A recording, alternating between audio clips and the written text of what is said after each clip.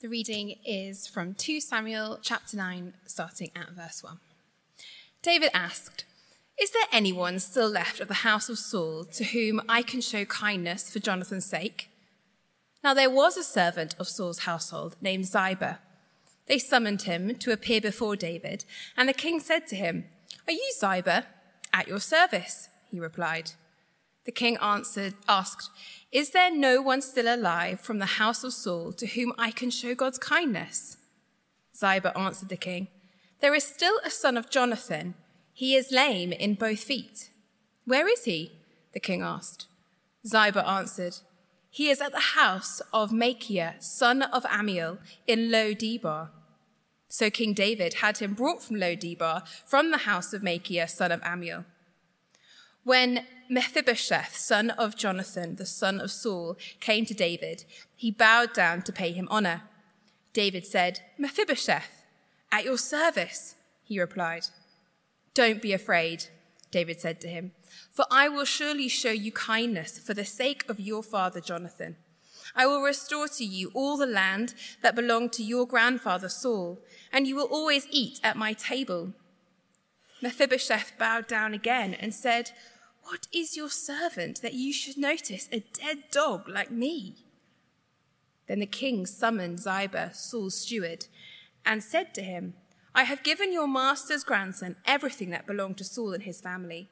You and your sons and your servants are to farm the land for him and bring in the crops so that your master's grandson may be provided for. And Mephibosheth, grandson of your master, will always eat at my table." Now Ziba had 15 sons and 20 servants. Then Ziba said to the king, "Your servant will do whatever my lord the king commands his servant to do." So Mephibosheth ate at David's table like one of the king's sons. Mephibosheth had a young son named Micah, and all the members of Ziba's household were servants of Mephibosheth. And Mephibosheth lived in Jerusalem because he always ate at the king's table. He was lame in both feet. In the course of time, the king of the Ammonites died, and his son Hanun succeeded him as king. David thought, "I will show kindness to Hanun, son of Nahash, just as his father showed kindness to me." So David sent a delegation to express his sympathy to Hanun concerning his father. When David's men came to the land of the Ammonites, the Ammonite commanders said to Hanun their lord, "Do you think David is honoring your father by sending envoys to you to express sympathy? Hasn't David sent them to you only to explore the city and spy it out and overthrow it?" So Hanun seized David's envoys, shaved off half of each man's beard, cut off their garments at the buttocks, and sent them away. When David was told about this, he sent messengers to meet the men, for they were greatly humiliated. The king said, "Stay at Jericho till your beards have grown, then come back." When the Ammonites realized that they had become obnoxious to David, they hired 20,000 Aramean foot soldiers from Beth Rehob and Zobar, as well as the king from Maacah, with 1,000 men, and also 12,000 men from Tob. On hearing this, David sent Joab out with the entire army of fighting men. The Ammonites came out and drew up in battle formation at the entrance of their city gate, while the Arameans of Zobar and Rehob and the men of Tob and Maacah were by themselves in the open country. Joab saw that there were battle lines in front of him and behind him, so he selected from the best troops in Israel and deployed them against the Arameans. He put the rest of the men under the command of Abishai, his brother, and deployed them against the Ammonites. Joab said, "If the Arameans are too strong for me, then you are to come to my rescue. But if the Ammonites are too strong for you, then I will come to rescue you. Be strong, and let us fight bravely for our people and the cities of our God. Let God do what is good in his sight." Then Joab and the troops with him advanced to fight the Arameans, and they fled before him. When the Ammonites realized that the Arameans were fleeing, they fled before Abishai and went inside the city. So Joab returned from fighting the Ammonites and came to Jerusalem. This is God's word.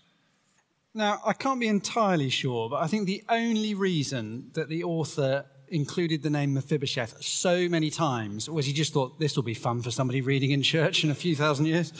Well done. You did tremendously well. Evening, everybody. My name's Phil. I'm the associate vicar here, and it's my privilege to bring this wonderful passage with this strange name to you tonight. But before we get there, it is time to read the banns. I publish the banns of marriage between Andrew Gordon Jack of St Jude and St Paul, Mildnay Grove, and Grace Elizabeth Diane Harrison of St Stephen and St Thomas Shepherd's Bush. This is the second time of asking. If any of you know any reason in law why they may not marry each other, you are to declare it now. Let's pray. Lord God, we pray that you would help us to see through this historical account to the eternal reality of your great kindness offered to us in Christ. Help us to see and do more than just see, but to receive and delight in it. And we ask this for the sake of the Lord Jesus Christ. Amen. Now, some words have particular meanings in particular cultures. They mean very different things in different cultures. So if you've lived all your life in the Arabian Peninsula, and then you move to London, and you turn on the news one day, and you hear the weather forecaster tell you in hushed, grave tones that we are facing a serious heat wave, then as you gingerly step outside, clutching your bottle of iced water and your portable fan, you might be rather surprised to see it's 26 degrees Celsius. Heat wave, it's kind of got a very different meaning in London from the Arabian Peninsula. Likewise, when I started work at a law firm many years ago in a previous job, I was delighted as a Christian to see that there was a standing order that on the first Friday of every month, we all met in the conference room for morning prayers. I thought, wow, I had no idea. Turns out that morning prayers is just the old-fashioned term for when everybody in the department explained what important piece of work there happened to be going on. I'm just really glad I didn't volunteer to go first, you know. I mean, great way for everybody to find out I was a Christian. Words can have different meanings, or ordinary words, common words, can have special meanings in particular cultures. And at the heart of 2 Samuel 9 and 10 is a very common word with a very special meaning. It appears in the first verse of chapter 9 and then in the second verse of chapter 10. I wonder if you can see it. The word kindness. Kindness. Actually, if you flick back to chapter 7 and verse 15, exactly the same word appears there. As David is receiving God's promise, and God promises to show him, chapter 7, verse 15, love. But my love will never be taken away. Same word. It's a Hebrew word, literally chesed. It means love or kindness. In some translations, it's just called loving kindness. And actually, that's what I'm going to say tonight, loving kindness. And it is one of the most important words in the whole Bible. It's a word God frequently uses to describe his relationship with his people. In the heart of God, this loving kindness is a very special thing. It's a loving kindness that doesn't originate in the lovableness of the people, but in the affections, the heart of God. It's a loving kindness which is at the very heart of the covenant God makes with his people. Not just, I will provide for you, I will protect you, but I will love you. It's a loving kindness which persists even as God's people reject and distrust and turn to worship other gods like a cheating lover. And it's a loving kindness that radiates right through the hundreds of years of history of the Old Testament, shining even in the darkest and most miserable passages. If you've got godchildren or kids of your own, you may have come across the Jesus Storybook Bible. It has a particularly wonderful translation for this word, chesed. Sally Lloyd-Jones describes it as, she translates it as, God's never stopping, never giving up, unbreaking, always and forever love. Isn't that wonderful? God's never stopping, never giving up, unbreaking, always and forever love. his love, his kindness, his loving kindness. In chapter 7, as God's people, as we've seen, moving from the misery of anarchy to the blessing of a godly monarchy with God's appointed king, and God will pour his blessings into his king and through the king to the people. In chapter 7, God promised, I will show loving kindness to you, King David. And in chapter 9 to 10, we see how this loving kindness flows through the king to his people. But we're also going to see there is a right way and a wrong way to respond to God's loving kindness. And this is a hugely important thing because it is central to how God wants to interact with you and me. And therefore, understanding what it is and how we respond is an important thing, whoever you are tonight. Okay, just 2 points. Mephibosheth received the loving kindness of the king with humble gratitude, and the Ammonites rejected the loving kindness of the king with cynical pride. Firstly, Mephibosheth received the loving kindness of the king with humble gratitude. Now, this really is one of the most lovely passages in the entire Old Testament. It just is. And what we see is David treats Mephibosheth with a loving kindness that is undeserved, abundant, and promised. Firstly, undeserved. Have a look at chapter 9, verses 1 to 5. David asked, "Is there anyone still left of the house of Saul to whom I can show kindness for Jonathan's sake?" Now, there was a servant of Saul's household named Ziba. You'll hear more of Ziba in a few chapters' time. They summoned him to appear before David, and the king said to him, "Are you Ziba?" "At your service," he replied. The king asked, Is there no one still alive from the house of Saul to whom I can show God's kindness?" Ziba answered the king, "There is still a son of Jonathan. He's lame in both feet." "Well, where is he?" the king asked. Ziba answered, "He's at the house of Machir, son of Ammiel in Lo-debar." So King David had him brought from Lo-debar, from the house of Machir, son of Ammiel. Now, I doubt we have any conception of just how counterintuitive, countercultural, how nuts what happens here is. Now, humanly speaking, this just makes no sense. Saul was Israel's first king. He disobeyed God and was rejected by God. And in his place, God said, David is to be the king who will rule my people. What followed was decades of bitter civil war as Saul refused to allow God's king to rule God's people, and he clung to power with blood-soaked hands. It is only just a couple of chapters ago that peace has broken out. And so when David asks about survivors of the line of Saul, you're not expecting the word loving kindness to appear in the same sentence.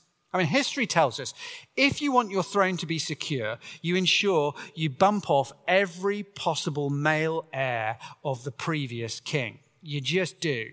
I mean, one of the most famous episodes in British history concerns this, the princes in the Tower.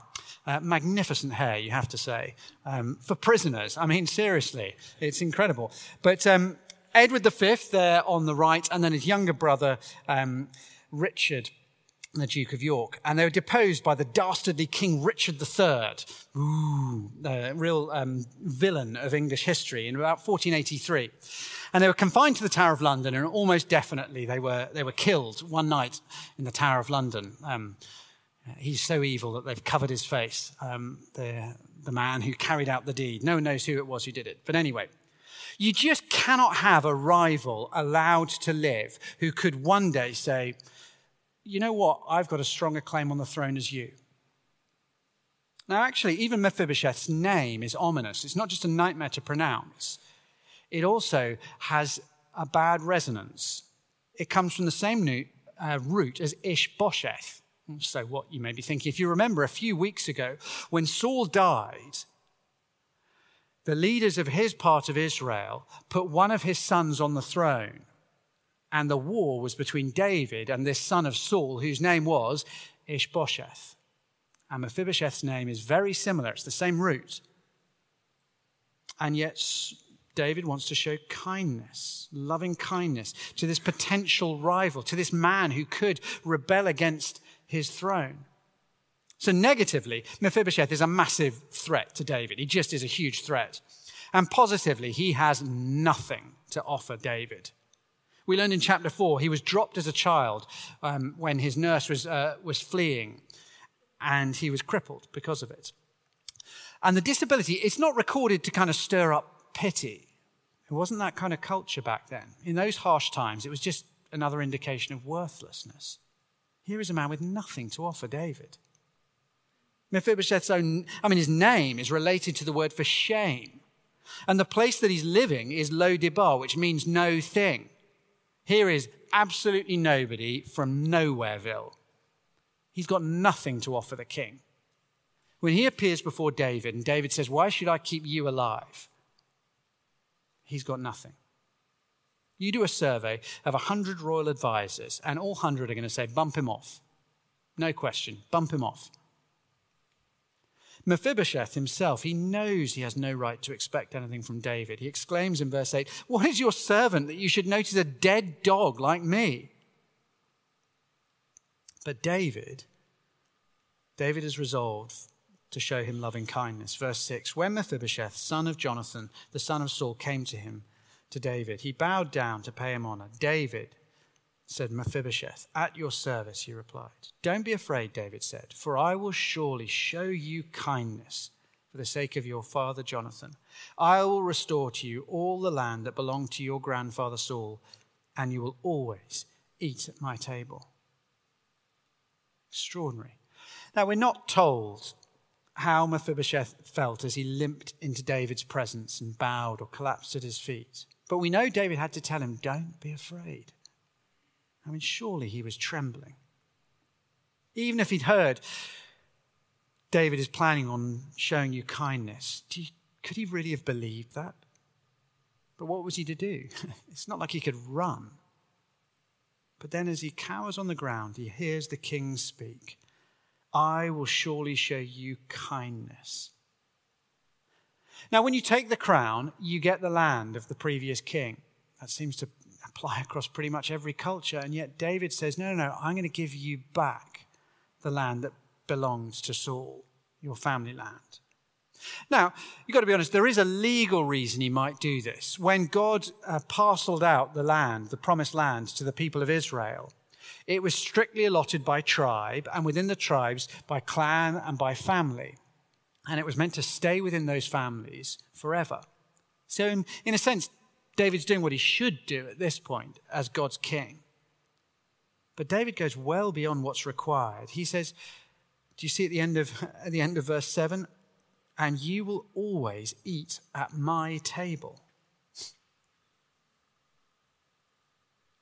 Now, Saul's family hunted David through the wilderness, killed his companions, took his wife, and plunged the entire nation into a brutal, bloody civil war that raged for years because they refused to obey God and do what he said. And yet, David wants to welcome Saul's grandson to the heart of his home to share his table with his sons forever. No probation period, no expiration date, just a promise of lifelong provision at the table of the king. Verse 11, so Mephibosheth ate at David's table like one of the king's sons. And can you imagine the first meal? David's family are there, his inner circle too, the loyal followers who went with him in the wilderness years, who stood side by side with him in the battles during the civil war. And then in shuffles Mephibosheth. What do they think is going to happen? What? Is he going to be made to crawl under the table, beg for scraps? Bit of sport to humiliate the last dregs of the line of Saul. Look, here is the supposed royal family of Israel. Look at what it's become.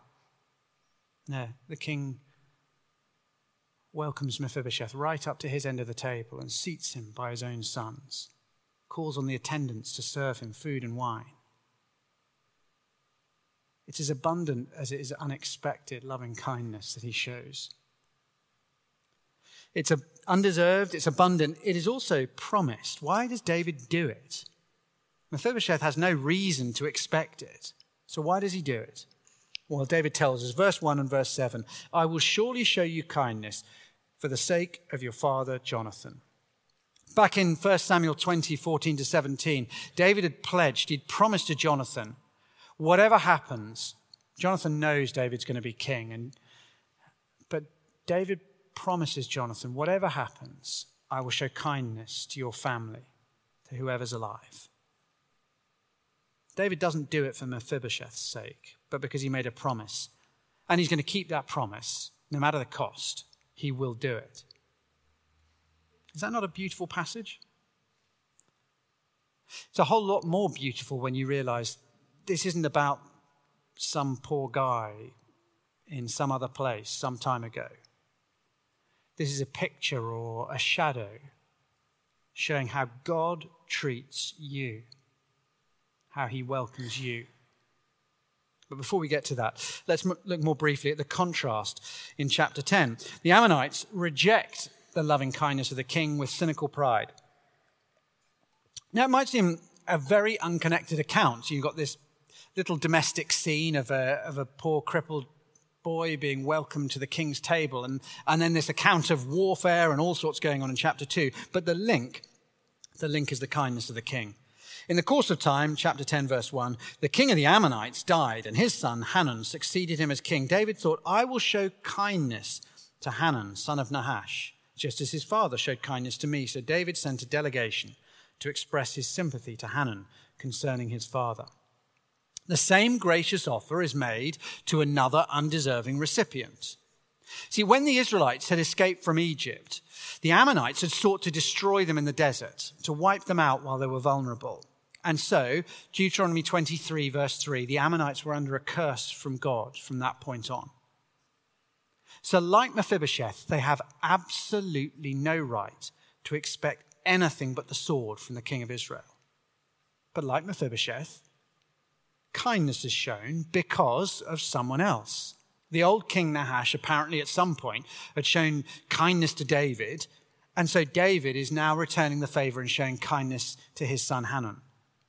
But at that point, the similarities with chapter 9 come to an abrupt end. Hanun's name, irony of all ironies, means gracious, but he's a graceless fool. He responds to David's message of condolence with cynicism, humiliates the envoys. He has them shaved, stripped, and sent packing, no doubt, before a baying mob of mocking people. And so they travel back half naked, and David, in his kindness, allows them to stay in Jericho until their beards have regrown. And now, Hanun will learn that kindness is not the same as weakness. Listen to Paul's warning in Romans chapter 2 against those who ignore God's kindness and patience and mistake it for God's weakness and lack of concern about sin. Do you show contempt for the riches of God's kindness, forbearance, and patience, not realizing that God's kindness is intended to lead you to repentance? But because of your stubbornness and your unrepentant heart, you are storing up wrath against yourself for the day of God's wrath when his righteous judgment will be revealed. David shows kindness to the Ammonites, but it doesn't lead to closer ties with God's people, to a repentance from their paganism. Instead, it leads to war. The Ammonites hire Aramean mercenaries, but both armies are crushed by David's general Joab. Now, the question that isn't answered, but I think we're probably left asking is, why is it Mephibosheth behaves so differently from the Ammonites? What's the reason that one receives the king's kindness with gratitude and the other with cynicism? Well, we're not told, but the contrast is pretty hard to miss. I mean, look at Mephibosheth. He is weak and he is vulnerable, and the king's kindness is his only hope. Hanun, well, he feels strong, sitting on a throne in his city, surrounded by his soldiers. He feels no need for David's kindness. He sees no danger in rejecting it. One is humble, for he recognizes he has nothing and needs kindness. One is proud and sees no danger, no need, and so turns away. Now I think we're ready to apply the passage and think what it teaches us today. It's very simple, really. Receive God's loving kindness gladly.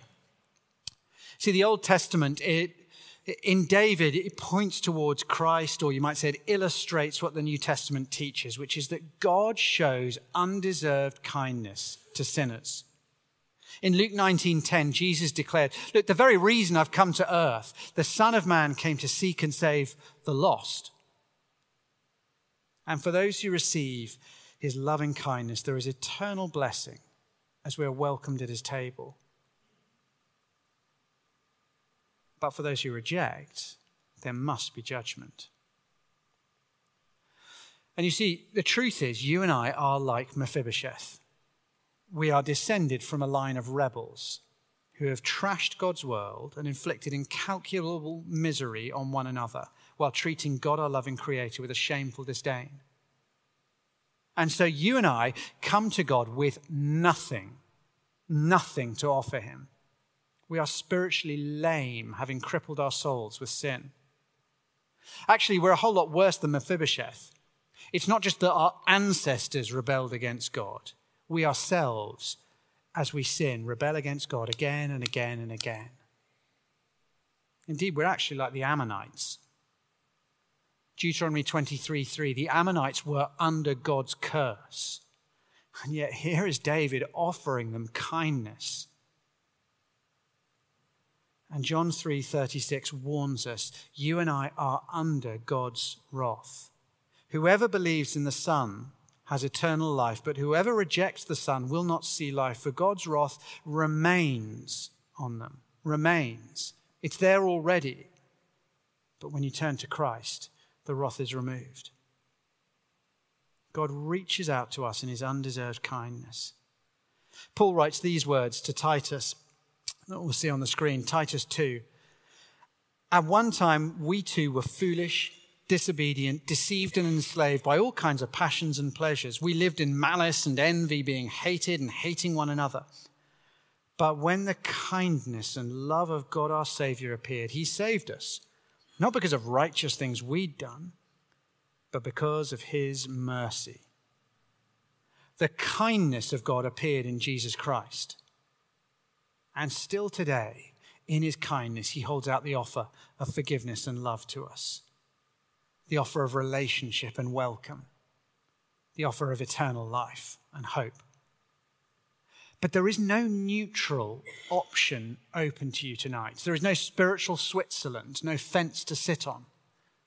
Ultimately, everybody either receives God's loving kindness extended in Jesus gratefully and gathers at the king's table, or rejects it and suffers the king's judgment. That is the fate of every human. And you can receive that loving kindness tonight. You can put your trust in King Jesus and receive from him forgiveness and new life and a relationship with Almighty God and the hope of an eternity with him. Look, I know, almost everybody here to say hello to at least. Almost everybody. And you're a very, very nice bunch of people. And many of you have sat at our table for dinner, and I can't see anybody as I look out that I think, nah, I wouldn't have you come into my house and have dinner. Hopefully, in time, I'll be able to have all of you at some point, probably not all together. But I'm afraid to say that although any of you would be welcome, I'm not going to say to anybody here, nobody here, hey, look, come to my house every day. Every day you're welcome to sit with my sons and enjoy dinner with us. Every day for the rest of your life. Nobody here, I'm afraid, is going to get that offer. I mean, that would be crazy. Nobody does that. And yet, when you put your trust in Jesus, that's what God offers you and me. He says, come to my home. Sit at my table with my son. For all eternity, enjoy the blessing of being in my family. Eating my food. Celebrating with me. And every time we celebrate the Lord's Supper, which we'll do shortly, it's just a little foretaste of where we're heading. It's just a little reminder that what happens when you put your trust in Jesus is God welcomes you into his family to eat at his table with him. Do not scorn the offer. Don't put it off. And most here are young, but you do not know how many more times you will hear this offer of Jesus. So receive him tonight. Why wait? What about those who've already received Jesus' offer of forgiveness? Well, let me ask you a question. If you're a Christian here this evening, question for you. Why did God choose to forgive you? Why did God choose you? Why did he reach out to you with his mercy? Now, deep down, if we're honest, almost all of us, we long for the answer to be something about me. We want the reason that God saves me, that God forgives me, that God welcomes me into his family because, well, he saw something special in me and he just really wanted me. It's humbling to be reminded that he shows mercy to me not because I'm special, but because he promised to save sinners, and he is kind. The truth is, spiritually speaking, like Mephibosheth, I am a dead dog. And that feels a little bit disappointing. What, really? You came to church and you're told you're a dead dog, and actually there's no reason on earth why God would want to choose you. It's also actually very liberating and reassuring, because it means if I don't turn out to be quite as special as I thought I was, if I don't turn out to be as godly, as faithful, as bold to live for Jesus in the world as I'd hoped, I don't need to fear God's going to reject me. He didn't choose me because he thought I was special. So he's not going to reject me when it turns out I'm not very special after all. I am special because God chose me.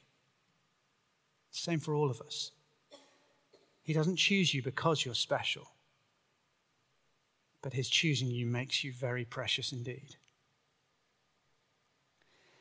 The right response to that, the right response is not to wallow in self-flagellation that obsesses, I'm so miserably undeserving, as if God's desire is grovel in the dust. That is what I want, grovel in the dust. No, God doesn't want you to wallow, but to revel in the grace that lifts us out of the dust and the misery and the mess of sin, and that seats us at the table of the King.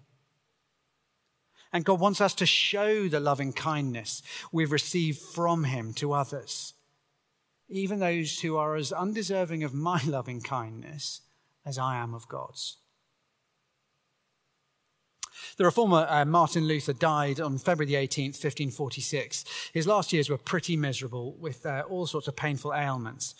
And after he died, they found he had a scrap of paper in his pocket that he'd kept in his hands or in his pocket all the time that he was on his deathbed.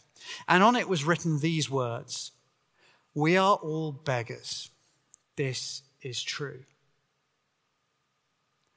Now, you can read that one of two ways. You can read that and think, what an utterly depressing attitude to take to the grave.